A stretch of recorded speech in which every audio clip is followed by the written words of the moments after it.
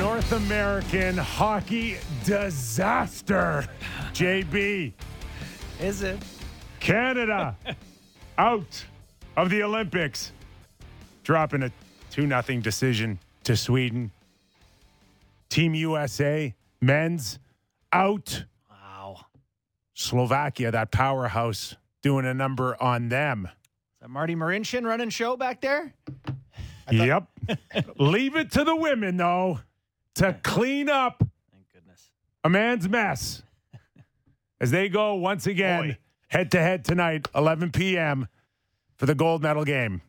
They will salvage everything with their guaranteed final Canada-USA.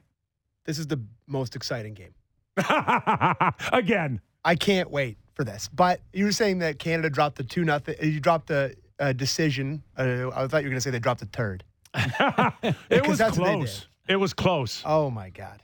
I know you guys are making fun of me for how disgusted I was about this, but I was extremely disgusted about this. I genuinely surprised how much you cared about it. I just can't bring myself to muster up any level of passion for a random smattering of an assortment of Canadians from around the globe who don't play in the NHL. Here's the thing. I can't. We do not agree. How can you not dig up a team of hockey guys from around the world that can compete? No, Sammy. We've been blowing a lot of smoke over the years that we could send an A team, a B team, a C team out of Canada and still win. Yeah. Oh, okay. So true. Send our Z team. That needs. But we did send our Z team. That needs to end. It didn't work. That needs to end. Yeah. Because that was horrific hockey by the Canadian team today. You thought it was real bad, eh? That's a show out there. I don't know what they had. Did they have 3 shots on goal in the third period, 12 minutes in? They just couldn't muster 4? up anything, huh? Nothing. 0. It was really, really tough to watch. The only blemish was Jack McBain turning the puck over in the 4 feet inside his own blue line. Drop pass. I feel bad for the kid. Know the family. It's one of those where, unfortunately, he's going to just remember that the rest of his life in an Olympic moment. And it's not on him. It certainly isn't something that you should remember off this loss, because there's so much more out there, including, I'm sorry, but Claude Julien behind the bench. Like, try something different. Get a couple of looks. The boys were looking for something. Yeah. He did try something different. He benched Kent Johnson in the third period, who'd been their best player throughout the tournament, who'd been one of their most dynamic guys, had skill, young guy, creative. It's like, oh, this game's too tight. You know, it's 0-0. You better try to win 0-0 here. So far more than these questions of what happened in the hockey game or who's on the team, because quiz me, it won't go well, is like, should we care about this? That's my genuine question. Should we? Because, we're joking about, we can't send our Z team and win, but we didn't send our Z team against Sweden's Z team. Like, the best Swedes are in the NHL and the second best ones are not. So we're playing their B team. Like, I don't know. It's just such a weird tournament. It's not a bad point. No, he's got a great point. And this is your point in a nutshell. Is that we care a lot more when they embarrass us than if they would have won the gold medal. Had Canada won. Yes. Yeah. It wouldn't have been as sensitive as losing the way they lost today. Mm-hmm. It would have been, we won. We're Canada. Well, I guess, you're right, Kipper, because I'm trying to figure out, what did we learn? Are we mad at the people who put together this team because we lost, who had 2 months to grab the random players? I guess, and I know a hockey analyst, it's tough for me to care, Kipper. Everybody, for the most part, well, at least in Canada and U.S. case, but everybody else was in the same boat. You couldn't get your NHLers over to compete. So everybody's in the same boat. Where's our pool outside of that to draw players for that? We still should be a dominating nation in the game of hockey when our NHLers aren't invited like the rest of the countries. Should Connor Bedard have been there? Connor Bedard's 17 years old. Yeah, and 150 pounds. Slovakians have 2 17-year-olds on their team. And Yeah. they're now in the semis. I don't know. Yeah. What? It's worth a try. And- Like, is it better And option? one of than- them's going to be a top 5 pick this year, Yeah. Along And- with Bedard and he's not. or next year. He's not. No, this year I think there's one that's eligible, Mm-hmm. Okay. but he's not 5'10", 160 pounds. He's a big guy. So you don't think Bedard should have gone? Do you think I he think was I think it would have been a gamble. Yeah. And you want to protect yourself. I don't know. What did you say? I'd rather find out. Yes, exactly. I'd rather find out that he can't play Yeah. at that level than, Yeah. not that's- not taking him. That's a super fan that doesn't care if he gets plastered against the wall and separates his shoulder and goes next. Right? Correctamundo. But I will So- say, The point. I will say though, like, But he's not his agent and he's Right. not his family that want to protect the next 20 years of his career. for sure. But it just, I think Selfish, Sammy. the biggest thing that just kind of hit home, and I know it was the hanging over it, but like last night, Stamkos is scoring, Sids gets his 500th, Connor McDavid scores flying around against the Kings. Yeah, it's just another lost Olympics. It just didn't it's just happen. such a It didn't happen. Like, I know not Connor, he'll be there and whenever they play next, but you think of Sid, you think of Stamkos. Such a golden generation of players at this moment for Canada. It just sucks so bad. That sucks. It's been totally lost for And- fans, for players, and give the players credit. They did everything they could to go there and be a part of this. Mhm. What are we left to do but throw our hands up? If you ask me in a couple years how this tournament went down, boy, I would have a tough time. Like it didn't exist to me. The highlight of the whole tournament was 5 minutes into the tournament when Odell smoked that German guy and they scored from the point. That was the highlight of the tournament for That's Canada. Canadian hockey, baby. I was so fired up. I was like, oh my God, we're definitely winning gold. We got a great show coming up. Glenn Healy also will be on later on this hour, executive director, president of the NHL alumni during the day. At night, moonlighting as one of the analysts for CBC. He was on that game, so we'll get his thoughts on Canada's 2-0 loss to Sweden and what's the program look like from here on in. Have we had the same people involved, right? It's Bob Nicholson, Tom Rennie, right? The same people kind of at the Yep. head. It's just tough to evaluate anyone, isn't it? No, that's your job.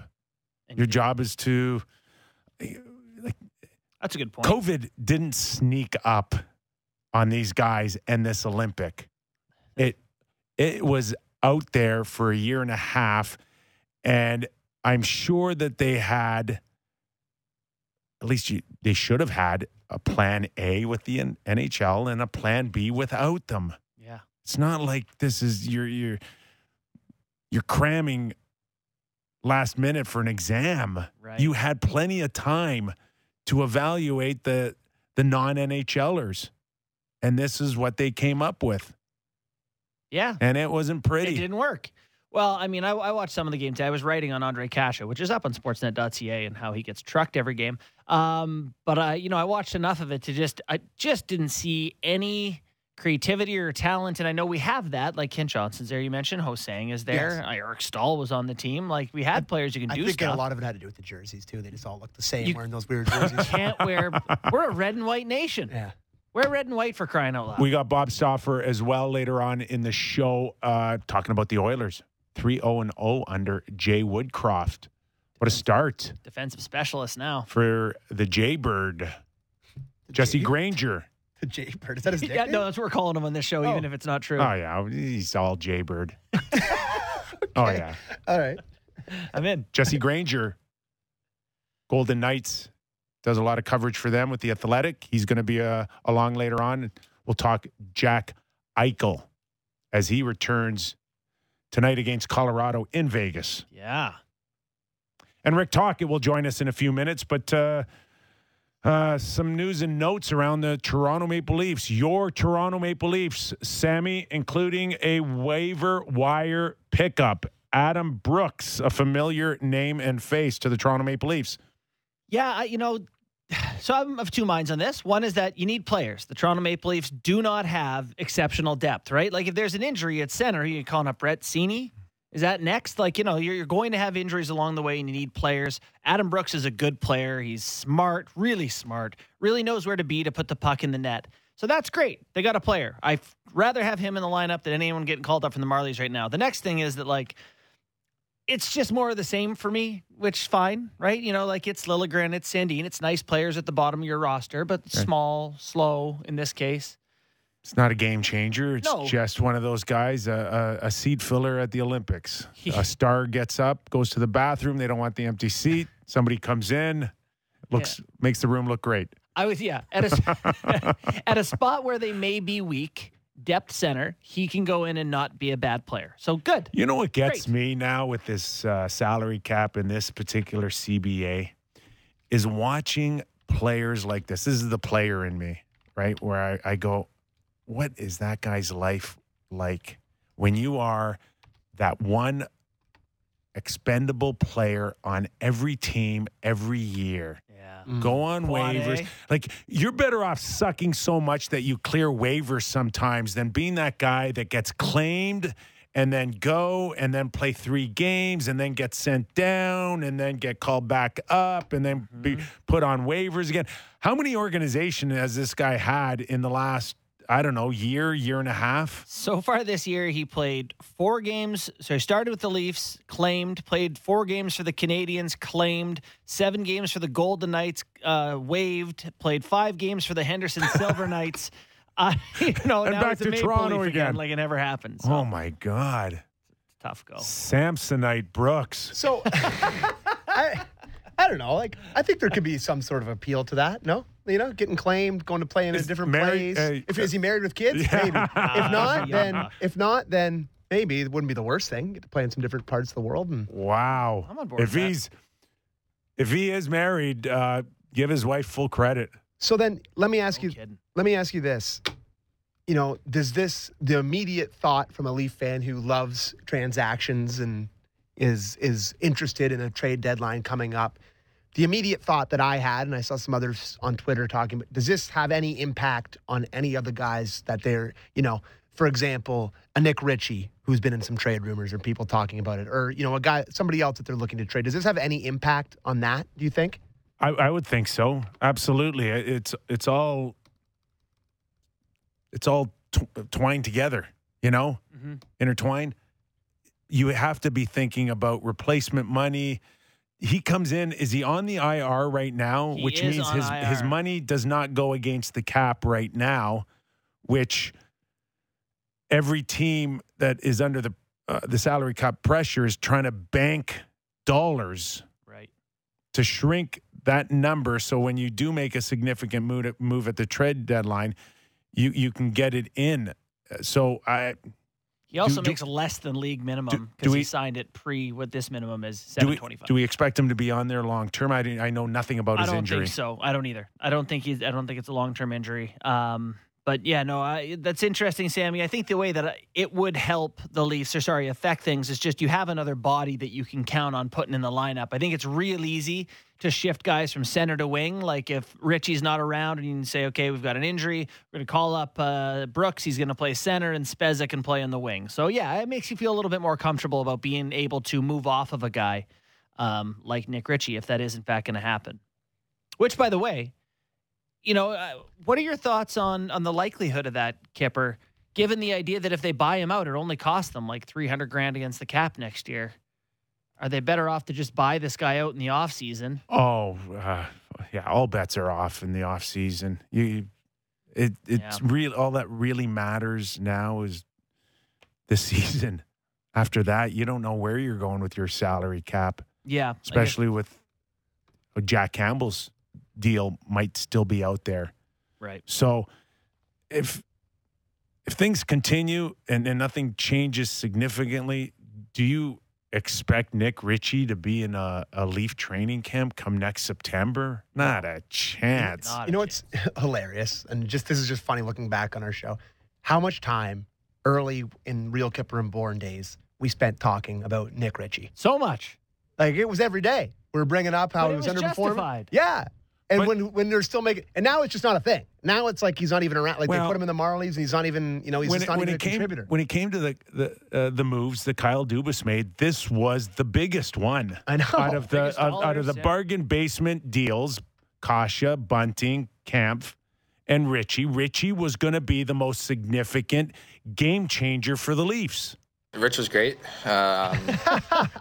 Rich. They tried for him, man. Oh, they did. Boys are feeding him every pass they could get. Yeah, and they helped him in the media. You know what, though, Kipper? You made a good point about this. That, like, if they start Nick Ritchie and he's alongside Kasha and Kampf or something like that, maybe things go better for him. He plays 13, 14 minutes a night on the third line, and if he plays well, they give him the chance. The fact that they came into training camp and said, Matthews and Marner and Ritchie's going to fit in there, and didn't Ritchie score 2 in a preseason game? You know, like, it set the bar unreasonably high, expectations too high. You know what is kind of Kills me that he really never fought kinda- anyone the whole time. it's kind of strange in all of this is that. Oh, okay. We'll pick up on this conversation after because we don't want our first guest to sit too long. Rick Tocchet, of course, TNT hockey analyst, every Wednesday night, 3-time Stanley Cup champion, great friend of the show. Talk, how are you, pal? Nice of you to join us again. Yeah, this is my pregame nap. You guys, you're cutting into my pregame nap. All right. Then, that means you've already had the rubber chicken? Yeah, exactly. Were you an ice cream guy and chocolate sauce or just strictly pasta and chicken? You know what? I would do the pasta, chicken, some broccoli, a salad. Very rarely the ice cream and chocolate sauce. Very rarely. Oh, my God. I was a big chocolate sauce You know, guy. Stewie used to not be allowed to do it, so he would have a rookie bring it up to his room after so the coaches wouldn't see him picking up ice cream. Anthony Stewart? Yeah. That doesn't surprise me at all. Well, yeah, listen, Nick, Keenan banned that. You play with Keenan. Yeah. You didn't have it with when you were with the Rangers. So, Yeah. right? Yeah. Oh, There's no. chocolate sauce. Another reason to hate him. Listen, my favorite is during the Canada Cup. We spent the whole month of August in '87. He was the coach, and I remember we had the pregame meal, and I remember Gretzky and Messi walk in. There's no steak, there's no ice cream, there's none of the good stuff, right? And I remember Messi and Gretzky go, "Hey, where's the steaks and where is the chocolate, ice cream and stuff?" And they said, well, the coach said no. And me and Brian Propp were in the corner laughing. And Mark Messier had a meeting with Keenan. 5 minutes later, there was brand new sirloin steak. And it was like, I don't know what Mess said, but I know what he said. You know what I'm saying? Oh, And we yeah. got that stuff. Yeah. Bring him on or I'm out the door. That's what he told him. That's right. Well, he basically said, we just want a cup, and I'm not going to waste. And I have a month of training camp in Montreal. If I can't have steak or ice cream, see you later. So obviously, Gretz and Mess won that battle. So, Talk, I know you're getting ready for a pretty important game tonight. You guys will be focused on Jack Eichel. Before we get into that, I want to ask south of the border, because you've done such a great job on TNT and the NHL, has anyone noticed that Team USA is out of the Olympics in men's hockey? Yeah, Keith Tkachuk had texted me, or I text him because he always used to bust my balls all the time, right? Canada, U.S. So, and then he just texted me recently just back because Canada lost, right? So, Yeah, we noticed too. So he came right back at me.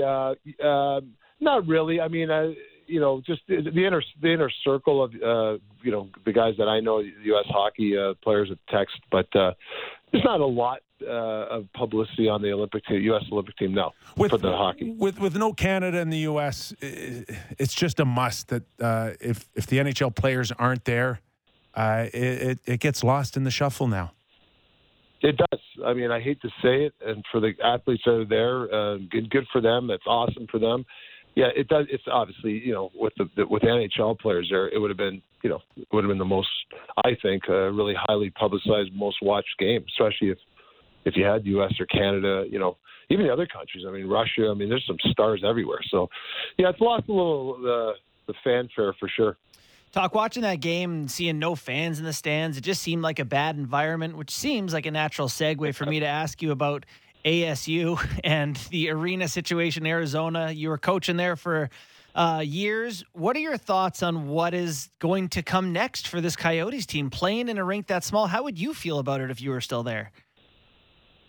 Yeah, it's a tough one because, you're always, Arizona's always had noise around them for their franchise. Just when you think things are smooth, something else. So they're trying to make a positive out of, really, you can spin it any way you want. A small rink, the fans, 35 or whatever they're saying. They say 5,000, maybe it's less.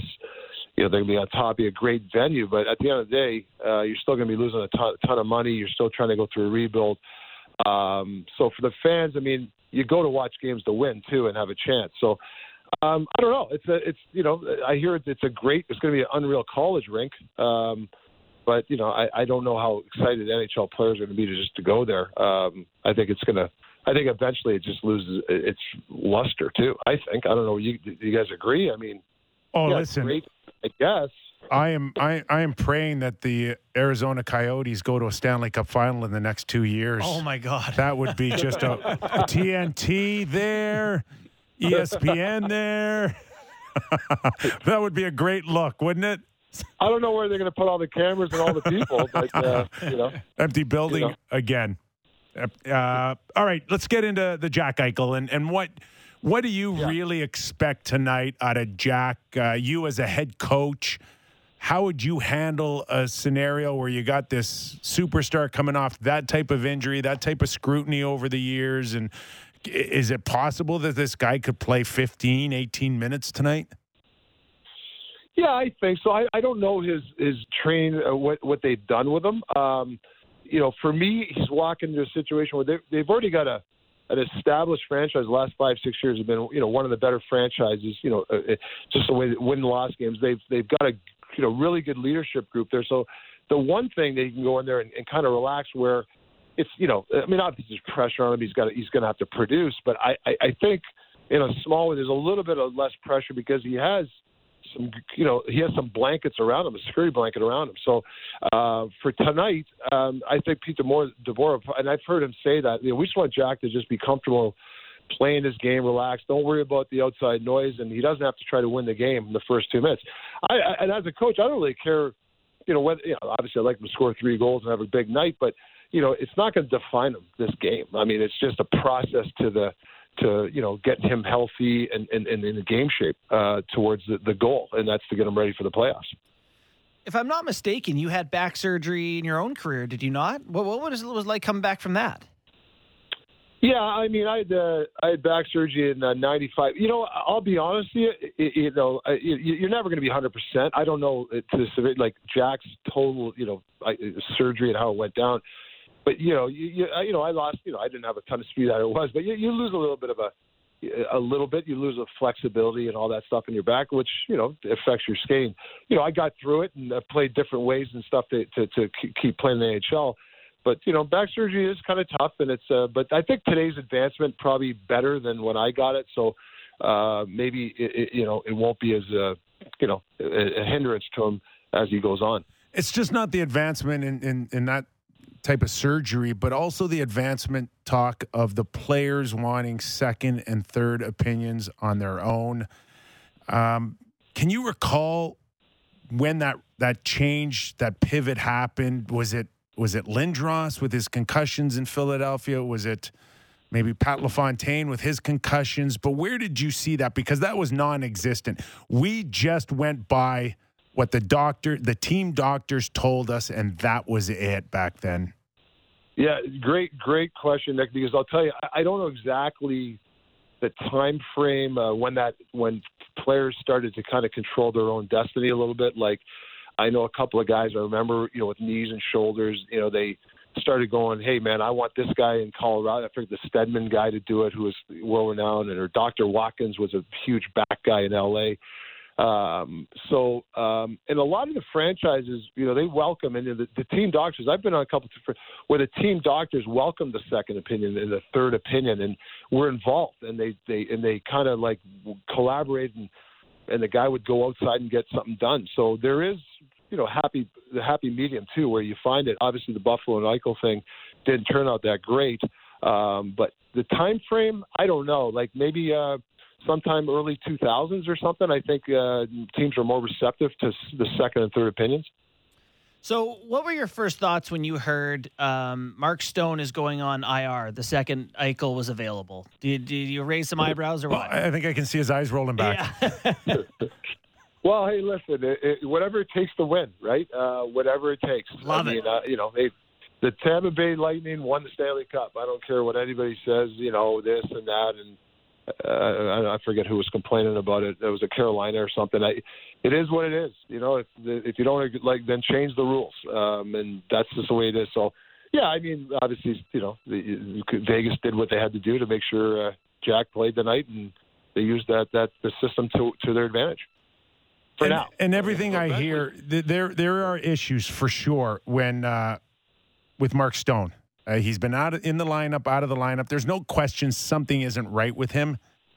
But at the same time, under different circumstances, it would have been manageable. You don't put him on the long-term IR. But the one thing that you got to remember is for this to work, you've got to you got to have a willing participant to want to go down this path. And right now, Stone, albeit I heard they had to do a little bit of convincing for him to go down this path, but it's really geared up for all of this for a Stanley Cup run. No different than, Tampa Bay with Kucherov. 100%. Think about it. Like, Stone's got a ton of money in the bank, but he wants a cup, right? So, he's probably, I don't know his injury, to be honest with you, Nick. I don't know, but, if he's playing at an 85-9%, and seems like if he continues to play, he'll probably play at that the rest of the year. So, do you shut him down completely? Can you grab another 5-10% if you shut him down? Plus, you're bringing a superstar in your lineup. It's a win-win, I understand, even though, like, Stone's probably a competitor saying, no, I can still, a 90% Stone is still better than a lot of players. So I understand, all parties to be it, but, let's face it, when you got a lot of money in the bank, the next thing is you want the Stanley Cup. So I can see him being a team guy saying, hey, man, let's get on a rehab program. If it takes me a month to get better, let's do it. So I can understand it from all, different angles.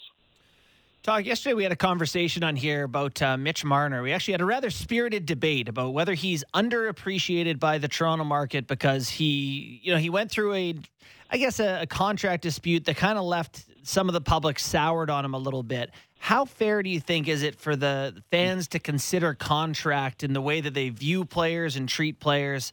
In a salary cap era, I guess it's different. Yeah, when you go through those public, contract disputes, and you want to be paid what you want to be paid, and there's going to be, there's going to be a lot of opinions on it. But saying that, you're going to leave yourself open. Game sevens, or game sixes with the closeouts, you got to produce. And right now, I think that's really why the fan base is sour. They're saying, hey, these important pressure situation games, we need this guy to score. So you leave yourself open when you're. I'm not saying that Mitch Marner doesn't deserve the money. I think he's a hell of a player, but he's going to be judged on these pressure games, these games where it's game 7 and he's got to come out with 1-1 and they win the game 2-1. Like, that's what the Toronto fan base wants, and that's really what it comes down to. You look at Tampa, Kucherov, those guys are pressure players. Sidney Crosby, when we won the Cup, pressure situations. That's what when you pay the guys big money. That's what the fan base wants to see, and whether it's right or wrong, that it's just it's the rules of hockey, the rules of negotiation. That's the way it is. We're talking to Rick Tocchet, TNT hockey analyst and 3-time Stanley Cup champion. Talk, you played without a salary cap. You coached with a salary cap. I know in our era, when someone genuinely got paid, you were absolutely thrilled for them, but these guys now, their first thought isn't being thrilled for their teammate. Their first thought is, what's left for me? You coached under that. Did you see that and feel that, in a salary cap era with the players? Yeah, I mean, that's a good, yeah. You can smell a little bit of that, when, somebody's sitting out and wants they want it all. And then maybe there's a guy that's, he can't get his piece, whether it's a small sliver, who sometimes is an important guy, whether it's a really good leader that, maybe is not the player he once was, but you want him on the team. Well, you can't afford him, and then because of the other guy got his $11 million. I understand that, but a lot of these $11 million guys are fans are coming to see them play. So there's a give and take. There's a two-way street there. Pittsburgh's very lucky to grab Malkin and Crosby on long deals. I think they make $8.7 million, somewhere in that range.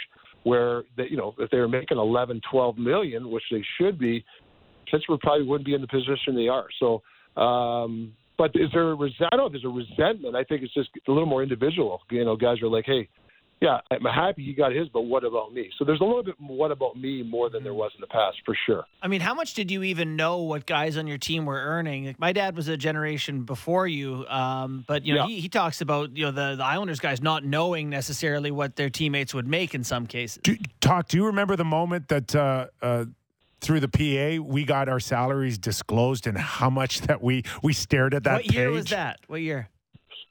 I want Oh man, was it late 80s, early 90s? Yeah. Nick? Yeah. So everyone got to see what everyone else earned for the first time? Yes. And did you have a bunch of moments like, No. come on. Back of the bus, 20 guys piled within like 3 rows staring at a newspaper article with all the salaries published. Was anyone's just wildly out of What whack? I didn't understand, guys, is like, I remember Al Eagleson, and I'm not going to mention a couple of these guys, the players who, were his, favor with were on his board or whatever you want, committee.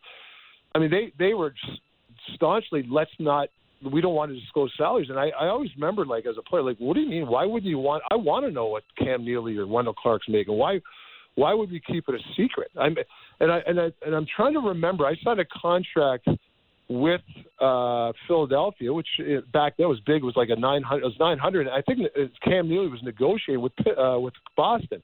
I actually called Cam. Hey, Cam, I think he was at 850. I said, listen, I'm going to sign it for 900. And back then, that was big money, like a 5-year deal. Mm-hmm. And he didn't even know that. I had to tell him, you go back in there, you better get more than 900 because I was getting 900. He was coming off 50-goal season. So, he didn't even know. So that's what was amazing to me. So when you disclose it was better for the players. I couldn't understand some of those players didn't want to disclose it or they didn't want to tell guys. That made no sense to me. That's hilarious. Yeah. Some owners out there hearing that story like, All I remember is guys on the back in the back of the bus started screaming, "That guy makes $30,000 more than me. He can barely stand up." Yeah. That is, Nick, you're not far off the truth. Oh yeah, it was amazing, and but obviously it really helped the PA and it helped salaries, growth of salaries for the guys. Talk one more before we let you go, and you've been a big part of Stanley Cups in Pittsburgh with Sid Crosby. No surprise, our boy Sammy wanted him to save the 500th goal for Leafs in Pittsburgh. He would never do that. Not a chance. Sid just takes care of business. Just your overall thoughts on Sid and his place in history. Yeah, let's take away the ambassador and like Mike Sullivan said, like he represents the NHL. What's good about the NHL? The one thing I say about Sid, is obviously the maturity over the years and how he's just the way his demeanor is so incredible. I was lucky to coach him for 3 years there in Pittsburgh. Be part of that. He honestly, Nick, he could cheat the game and have 600 goals. Like he could have changed a lot about his game. Not take as many. A lot of these. And I'm not going to disrespect the big goal scorers, the guys that get 500-600 goals, but there's a little bit of cheating those guys. They don't probably play the D zone as much better, as good as Crosby and stuff like that. So if Sid really wanted to play it differently and get 600, he probably wouldn't have 3 cups. That's what I say. He takes pride in taking D zone face-offs or blocking shots like you saw the other night. He blocked a shot and somebody got an empty net. I forget what game it was. But he wouldn't have it any other way. Would he rather have 50 or 100 more goals? Probably not, because I don't think he would think it would be more of a team game. Well said. Hey, talk. Really appreciate it. Enjoy the Jack Eichel debut tonight on TNT. Yeah, we got a couple of good, and we got Florida and Carolina to start off. So we finally TNT got some good games to do. We can really calling dogs the rest of the way. Does that mean Gretz is working tonight? Gretz is not working tonight. Gretz, what's his name? Paul Bissonnette is working tonight. He had 3 weeks. He had the Gretzky thing. He was off for 3 weeks. Now Gretz is taking vacation. So, Gretz, Biz, what's the difference, right? Hey, I know, really. They probably get the same appearance fee for that. Hey, talk. You won't have to do that much longer. There'll be a few coaches fired, in the next 6 weeks. Get your resume dusted off, pal. I don't mind this chair, man. Once a week, I like this gig. It's safe. It's safe. You don't lose. Nobody's critiquing you on the losses. That's for sure. Oh yeah, that's for sure. 100%. Rick Tocchet, thanks for joining us. Take care, guys. See ya. Thank you. Interesting that he would think Sid could easily have 600 goals by now. I love that comment because it's confirmation bias. It's everything I think too when I watch him play. See, and if I was to spin that a little bit to Austin Matthews, I get it. He's young. He loves his cookies, loves them, and he's chasing history with the Leafs. He's chasing Rick Vive. I get all of that. But if he could take a little bit, just a slice off of that Sid Crosby and what Rick Tocchet's talking about, and just round out a little bit more, I think it would go a long way. And I think that could happen naturally, to be honest with you. Yeah. He's young enough that it's still great with the goals and the shot attempts.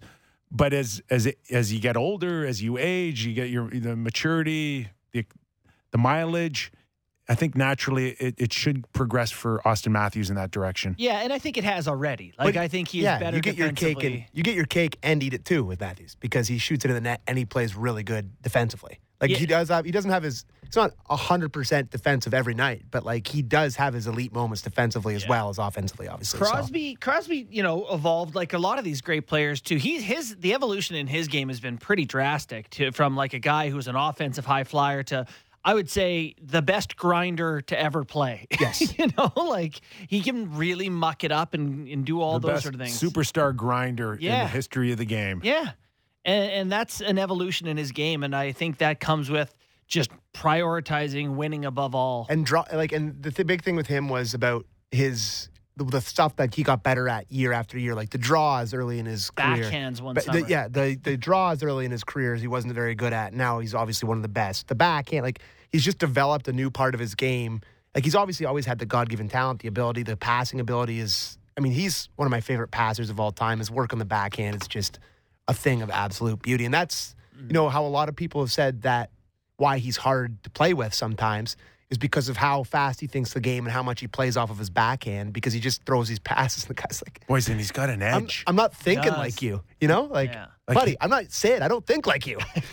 He'll go nose to nose with you. He'll spear you. He'll F you. Yeah. Just ask Ilya Kovalchuk about that. Remember that early in his career when him and Kovalchuk got into it and he got thrown in the box and Ilya Kovalchuk skated by and pointed right at him? I remember Dubinsky, Chara. Yeah. Oh, he's got been a at history. It with Ovi, Giroux. He's got a history there, and it's still rare to see a superstar get that involved sometimes. Yeah, that level of passion. And I do think that once you've earned enough individual accolades, it's all right. Maybe Matthews is the all-time leading scorer for the Leafs after this year, and he's 6 seasons in scoring 30 goals. And, you start to lose interest in showing that, hey, I can do this because we know. Now and then it becomes shifts to these old guys trying to win cups, and you just hope it happens sooner or later for stars. How many fights do you think Sid's been in his career? Actually, quite a few. I'm going to say 7. Oh, for sure, half a dozen. 8. Wow. Yep, 8 fights. That's a lot of fights. Yeah. You're saying 5-minute majors. Yep. Yeah, not to mention all the tangle up, double minor, roughing type of stuff that he gets involved in. He fought Giroux, Dubinsky, Matt Niskanen, Zidlicki. Keith Ballard, Brett McLean, and Andrew Ferentz. There you go. And Dubois, too, he fought. So that was a tougher guy that he fought. So Dubois is a big boy. Now give me Tavares' list. End of list. We're going to go to break, and after that, we're going to get to Glenn Healy, who covered Team Canada's 2-0 loss today. We'll get his thoughts all after the break. You're listening to Real Kipper and Bourne on Sportsnet 590, The Fan. Breaking down the top stories in the NHL every day. The Jeff Marek Show. Subscribe and download the show on Apple, Spotify, or wherever you get your podcasts. Still plenty coming up in the next hour. Bob Stauffer is going to talk about the Edmonton Oilers. 3-0-0 since Jay Woodcroft in the big change. They'll never lose again. Jesse Granger will also stop by, talk about Jack Eichel versus Colorado tonight. But as promised, a little bit more on Canada's loss at the Olympics. Joining us now, Glenn Healy, Executive Director, President of the NHL Alumni Association, and then moonlighting as a CBC Olympic hockey analyst. And he was on the panel today. And all I could say is, Heels, if you needed a little extra money, why didn't you come to me? Well, they never came to you to do the panel. That was the problem. They must have lost your number. So, you know what? There was a part of me that looked at it and thought, you know, that kind of gig, you've moved on past that. But there was a part of me that looked at each of these players and, you know, they all, as of December 21st, when the NHL players weren't going to go to the Olympics, said, you mean we got a chance? Yeah, you got better than a chance. You're going to get to go and be an Olympian, and I guarantee that's a sweater you're going to hang up, and I guarantee it's a medal you're going to get framed. And to achieve a dream that they probably never thought they would have when the NHL players started going to the Olympics. Because Olympic pictures, when you look at them, it's Gretzky, it's Lemieux, it's Sakic, it's Yzerman. And then all of these kids who never thought they would have a chance in December thought that they all of a sudden did. And for me, I wanted to be part of telling some of their stories. And so telling some of their stories and for them to achieve a dream, to give them a chance for them to take advantage of it, I thought, well, why not? It's a couple of days of fun with a group that you and I worked with at CBC for many years. And so I took the plunge, and there's been days it's been an icy pool. Listen, an icy pool. It's so special to be there. You there, the kids there. A lot of them are children of good friends of ours, and it was definitely shaping up to be something special. And yet, that's what's probably as frustrating as anything is watching today. And I watched quite closely, Heels, and there was a real sense of frustration either in style of play or the inability to get to the net. But give us your thoughts on what the heck happened today that eliminated Canada. Well, I think when you look at teams like Sweden, each team kind of had a flavor of what they wanted to build for an Olympic team. Because once the NHL players were coming, they had that uh-oh moment where they went, now what? And so a team like the Czech Republic decided to build a team with NHL players. Because let's face it, the ice wasn't Olympic-sized ice. The ice is built for NHL players. It's regulation NHL ice. So they built an old team full of a bunch of ex-NHL players. And then you had other teams like the Americans. They decided, you know what, let's fill our house full of 19-year-olds and let's just go see what we get. And they had a whole bunch of college players, mostly all of them from Michigan, because that's one of the best teams, and put together that team. Well, that was a failure. So was the Czech Republic. The Swedish team decided, we're not going to go down that road. We're going to get a bunch of guys that didn't play in the NHL, but understand that crest with the Trey Kroner on the front is way more important than any name on the back. And when they look at that crest on the front in the Olympics, you know what they look at? They look at Kipper, our guys. They look at Sundin. They look at Forsberg.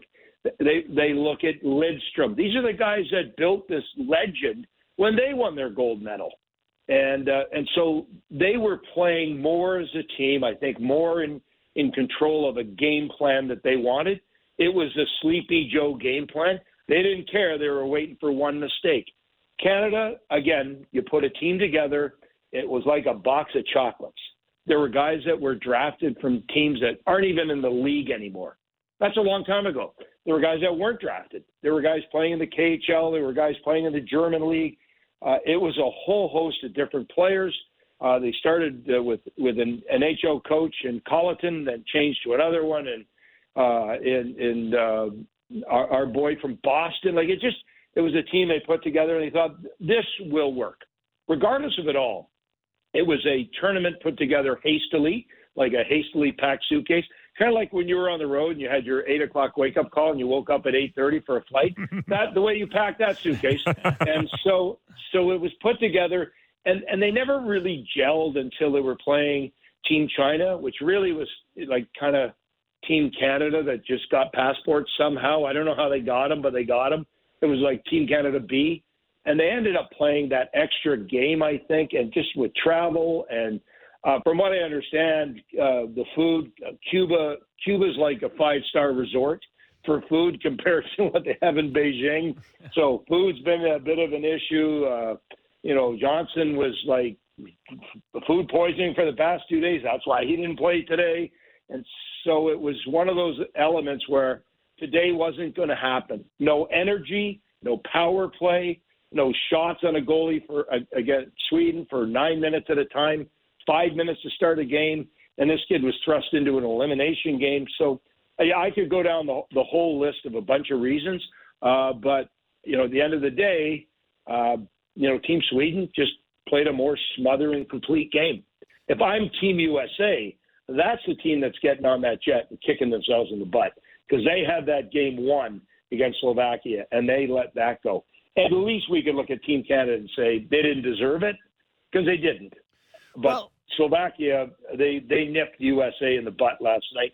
And I know, Kipper, you weren't up for it because you go to bed at 10 o'clock. So there we go. Well, and Barney, you would have stayed up for it, but Kipper never lets you speak. So don't worry about it. Well, listen, I'm left with this strange feeling after hearing you talk about the Canadian team because there's a ton of reasons why it didn't go right, justifiably so. But it's Canada. We went to the Olympics and we lost at hockey, and we lost pretty early and not in a real favorable light. Should we care? Should we, the talk around here is, are there people to blame? Should someone be held accountable for this? Or is it just one of those years where everything the stars didn't line up for us? Well, I would say that all of the federations don't worry about having a convention to figure this out with regards to why your team isn't playing tomorrow. Because at the end of the day, when we get to the next Olympics, and they will be in Italy, the NHL players will play. They will be in Italy, and they'll play. And the following Olympics are going to be in Vancouver, or they're going to be in Salt Lake City. They will play. And so when you're trying to put your team together, and you're trying to decide which guys have played well for your country, either in the Spengler Cup, which is what Canada did through a lot of their picks, the Spengler Cup champions, because they were loyal to Hockey Canada's brand. That's not going to be a decision you're going to have to make in the next Olympics. You're going to be deciding between who's McDavid going to play with on either side. I feel for like a Brad Marchand because I don't know if he's going to be around in 4 years to be an Olympian.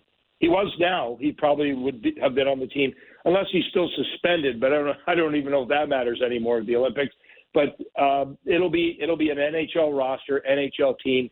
And you're not going to put this thing together if you think about the NHL guys canceling December 21st. You're not putting this together in a month. Mm-hmm. And I just imagine the scramble, right? You were sure of Crosby. You were sure of McDavid. You were sure of the list of guys. And then it was that, COVID came back, reared its ugly head again.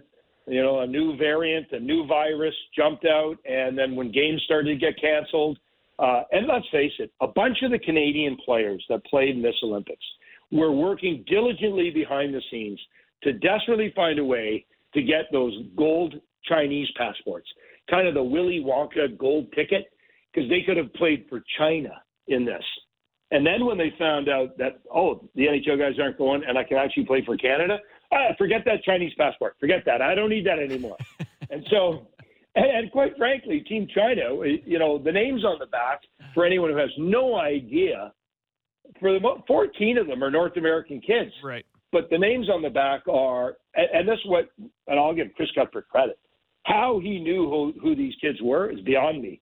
Because, other than the fact that Jake Chelios were number 7, I'd have no idea who he was with the name on the back of his sweater. But it just was hastily put together. So I don't think we need for a summit. I just think we look at it and say the best we could in trying times with COVID rearing its ugly head and playing in rinks with this zero atmosphere. There's no fans. Walking on the ice in Madison Square Garden, Kipper or Borney in Long Island, when you walk out on the ice, the low metal roof, the fans are erupting. That's energy. You can hear yourself breathe on that ice. They had some seat fillers, and they will be there for the next couple games. But they almost don't even know when to clap. There's almost like somebody tells them, it is time to clap now. And they clap, and then stop comes up. Okay, now we stop. It would be so hard to play in that environment, and they did the best they could. And the disappointment is no less than it would be if it was NHL players that were making their way home today. Heels, earlier we had a conversation about 17-year-old Slovakia's Slavkovsky, I think. Is really... I can't believe you got the name right. Oh, my God. Barney, put him up for a Gemini. Get him a Gemini. We'll see if he gets your name right at the end of the segment before we give him any awards. Okay, they canceled Geminis 12 years ago. They're called the Canadian Awards right now. Okay, well. Anyways, yes. Where are you on the thought that Connor Bedard there got left off, and that may have been a mistake when they're so desperate for a goal today? Well, I would have put him on the roster. Look at this 17-year-old kid who's wearing a visor or the cage even. I don't even know where to buy those cages. Can come in and light it up. And every scout on the planet was telling me about this kid. Watch this kid. And I'm thinking, come on, he's 17. Really? Top 5 pick now. Okay. What were you doing at 17, Kip? You had just finished giving your mom your kindergarten lunchbox and said, I don't need it now, Mom. I'm 17. I'm in grade 1. It's the only thing that could hold a souvlaki. Yeah. Anyways, I'm out of kindergarten. I don't need it. I'm 17 now. But again, he got an incredible release. And the scouts all just you get the scouting reports. He's top 2 in European players. I'm like, this kid's a top 5 for all the players. Find me better players than this kid. And he scores goals. He's got those kind of brash he's got a panache to him. He, celebrates better than any. Now, he takes Phil Esposito type shift lengths. He stays out way, he makes Alex Kovalev look like a short shifter, this guy. He's got to learn to play the game. But, there's a kid. You bring him to the tournament. And the U.S. team, same thing. The best players on their team were 19-year-old kids. I think I made the comment yesterday. It's you want to have your house full of 19-year-olds? Well, watch the game tonight because that's what U.S. has. Mm-hmm. The 19-year-old goalie, 19-year-old Matty Beniers, who was the best player for U.S. last night. They filled their team with a bunch of young players. Brendan Brisson, Pat Brisson, one of the top agents in all of the game, that's his son. I mean, gosh, when Pat came down to California years and years ago with Luc Robitaille and was giving clinics for players in Los Angeles, did you ever think, I'm going to be a big-time agent, one of the biggest in the game, and then my son's going to play in the Olympics and score a goal and beat Canada? You never, ever would have imagined that. But, I don't think so much they should have looked at their birth certificates and age as much as how do I create the best team? And that was Team Canada's choice. And a lot of people made that choice. It wasn't made by one person. But you look at it now in the rearview mirror and you say, maybe that's a spark we would have needed to get us that first goal and put Sweden on their heels. Because there wasn't enough scoring from that roster. And there's a reason guys have been in the KHL or in the German league or the Swedish elite league for 10 years, 8 years, 12 years, and not played in the NHL. There's a reason. Right. Scouts, they haven't skipped over all of them. This is our blacklist. Don't ever go to these guys. Just sometimes that level of the NHL player is not there with some guys. But it's a short tournament. It's a sprint. And playing the extra game against Team China, as much as Team China, you think it's Team China. Really, was it that hard? They looked like they had nothing in the tank. And so I'll leave you with, last one for me is just any major takeaways from this Canadian team. Was there any player that stood out or, it could be in a negative way? Is it like Eric Stahl's done or we need to see more of one guy, the coaching? Any major takeaways from Team Canada after watching that handful of games? Owen Power. Okay. Look out. Buffalo, not screw this up. Okay? Like this kid, he reminds me, his hero is Chris Pronger, and I don't know if he wants to be suspended 8 times in any NHL season. So I would say no to that for him to be like Prongs. But he reminds me of Victor Hedman. 6'5", 6", mobile, comes back to the bench. Kipper, it's like Brian Leetch. Remember Leetch, he would play 35 minutes, come back to the bench. He wasn't even tired. Kipper would have a 15-second shift and be exhausted. I would play like a period and need intravenous and Brian Leetch would play 82 games, 40 minutes a game and never be tired. Owen Power is going to be a star in the NHL. So he was the most impressive for me, maybe out of any of the players in the tournament. And after, who's the guy again, Kipper? I just want to see if you can pronounce his name again. Slavkovsky. Oh, Swarovski. Oh, that's who it is. Yes. Souflaki. Yeah, there we go. But he was impressive to me and has a bright future. But boy, if he doesn't sign and stays with Michigan for a couple more years, then he's a free agent. Could you imagine who would want to put their paws onto him? Hey, Hills, I did feel bad for Jack McBain on the turnover on the game-winning goal. You, after the game, made it abundantly clear that there was way more issues than just that one play. I thought that was well said. Yeah, you know what? At the end of the day, like here again, when we did our kind of prep for Team Canada, and we had some of the Team Canada players on, Chris Cuthbert asked a question that was quite funny in my mind. He said to the kids that were college-bound or kids that are in college, so, Barney, you may not think this is funny because you're way younger than us, but are you going to bring, or maybe you will think it is, are you going to bring your textbooks to Beijing? Textbooks. Like, you actually think kids today have textbooks? I'm like, Chris, they don't have textbooks. They got these things called computers. And so all of these kids came over, and a couple of them said, we're actually not even going to bring computers because of the cybersecurity issues. So they gave up a lot of their schooling to go over and do the best that they could. And I don't think anyone drew up a master plan where one mistake was going to kind of do you in. The Team Canada, they started the game. Sweden switched goalies, put a guy in who hadn't played. This was an elimination game. It took him 5 minutes to get a shot. It went 9 minutes in the third period in the 0-0 game without a shot. Their power play didn't quite get it done. Didn't quite is an understatement. Didn't get it done. Coaching, I could look at their coaching and think, like, what were you looking for Bergeron and Marchand on your list? Like, would you start jumbling some of the lines? It's not going well. And so, there's a whole host of people we can point our fingers at. But, at the end of the day, these kids gave up a ton of their time. They care way more about the name on the front than the back, and they gave us their best. But unfortunately, their best wasn't good enough. With your great coverage of the Olympics the last week and a half, Heels, do you want to announce on the Real Kipper and Bourne show that you're signing with Hockey Night in Canada after the Olympics, or do you want to sit on that for a little while?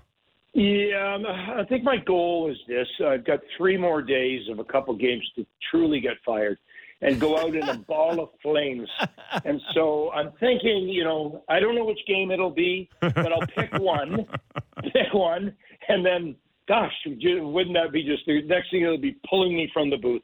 No, I'm here just to see what these kids can do when they achieve their dreams. And it would have been nice to have the NHL guys there. They're not there. An ex-NHL guy for many, many years and Hockey Night guy was. I'm going to enjoy it. And Sunday, Kipper, you will find me nowhere near a microphone or a booth. Okay, just letting you know, it ain't happening. But you know what? The people at Hockey Night that have done the games for many, many years, they're over putting the Olympics together. Shirley Najak, Chris Irwin, I've worked with them for years and years, and they're putting their heart and soul into this with limited resources and literally a project to put the Olympics worldwide that is absolutely massive. And I think they've done a great job. The pictures are spectacular. And I'll tell you the one that I like the most, because I know time is an issue, is, when they do the skiing and they do like 3, 4, 5, 6 spins and you land on the big hill. The camera underneath.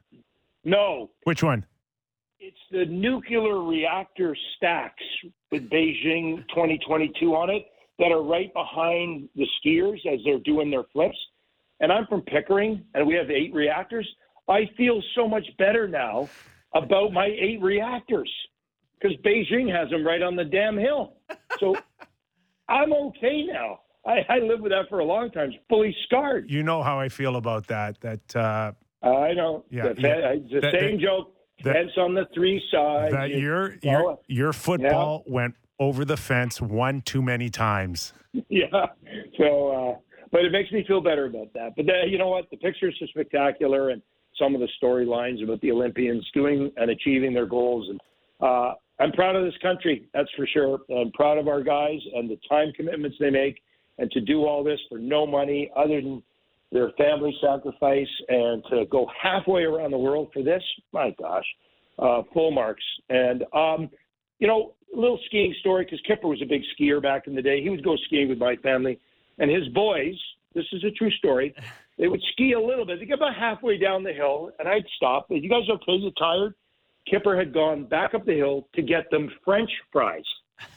So I didn't realize that as you get halfway down a bunny hill, They weren't. we're not talking a double black. Hey, when they're hungry, they're hungry. What can I tell you? So I see the bonhomme de neige coming down the hill, and he's got 2 plates of French fries for his boys sitting by the trees.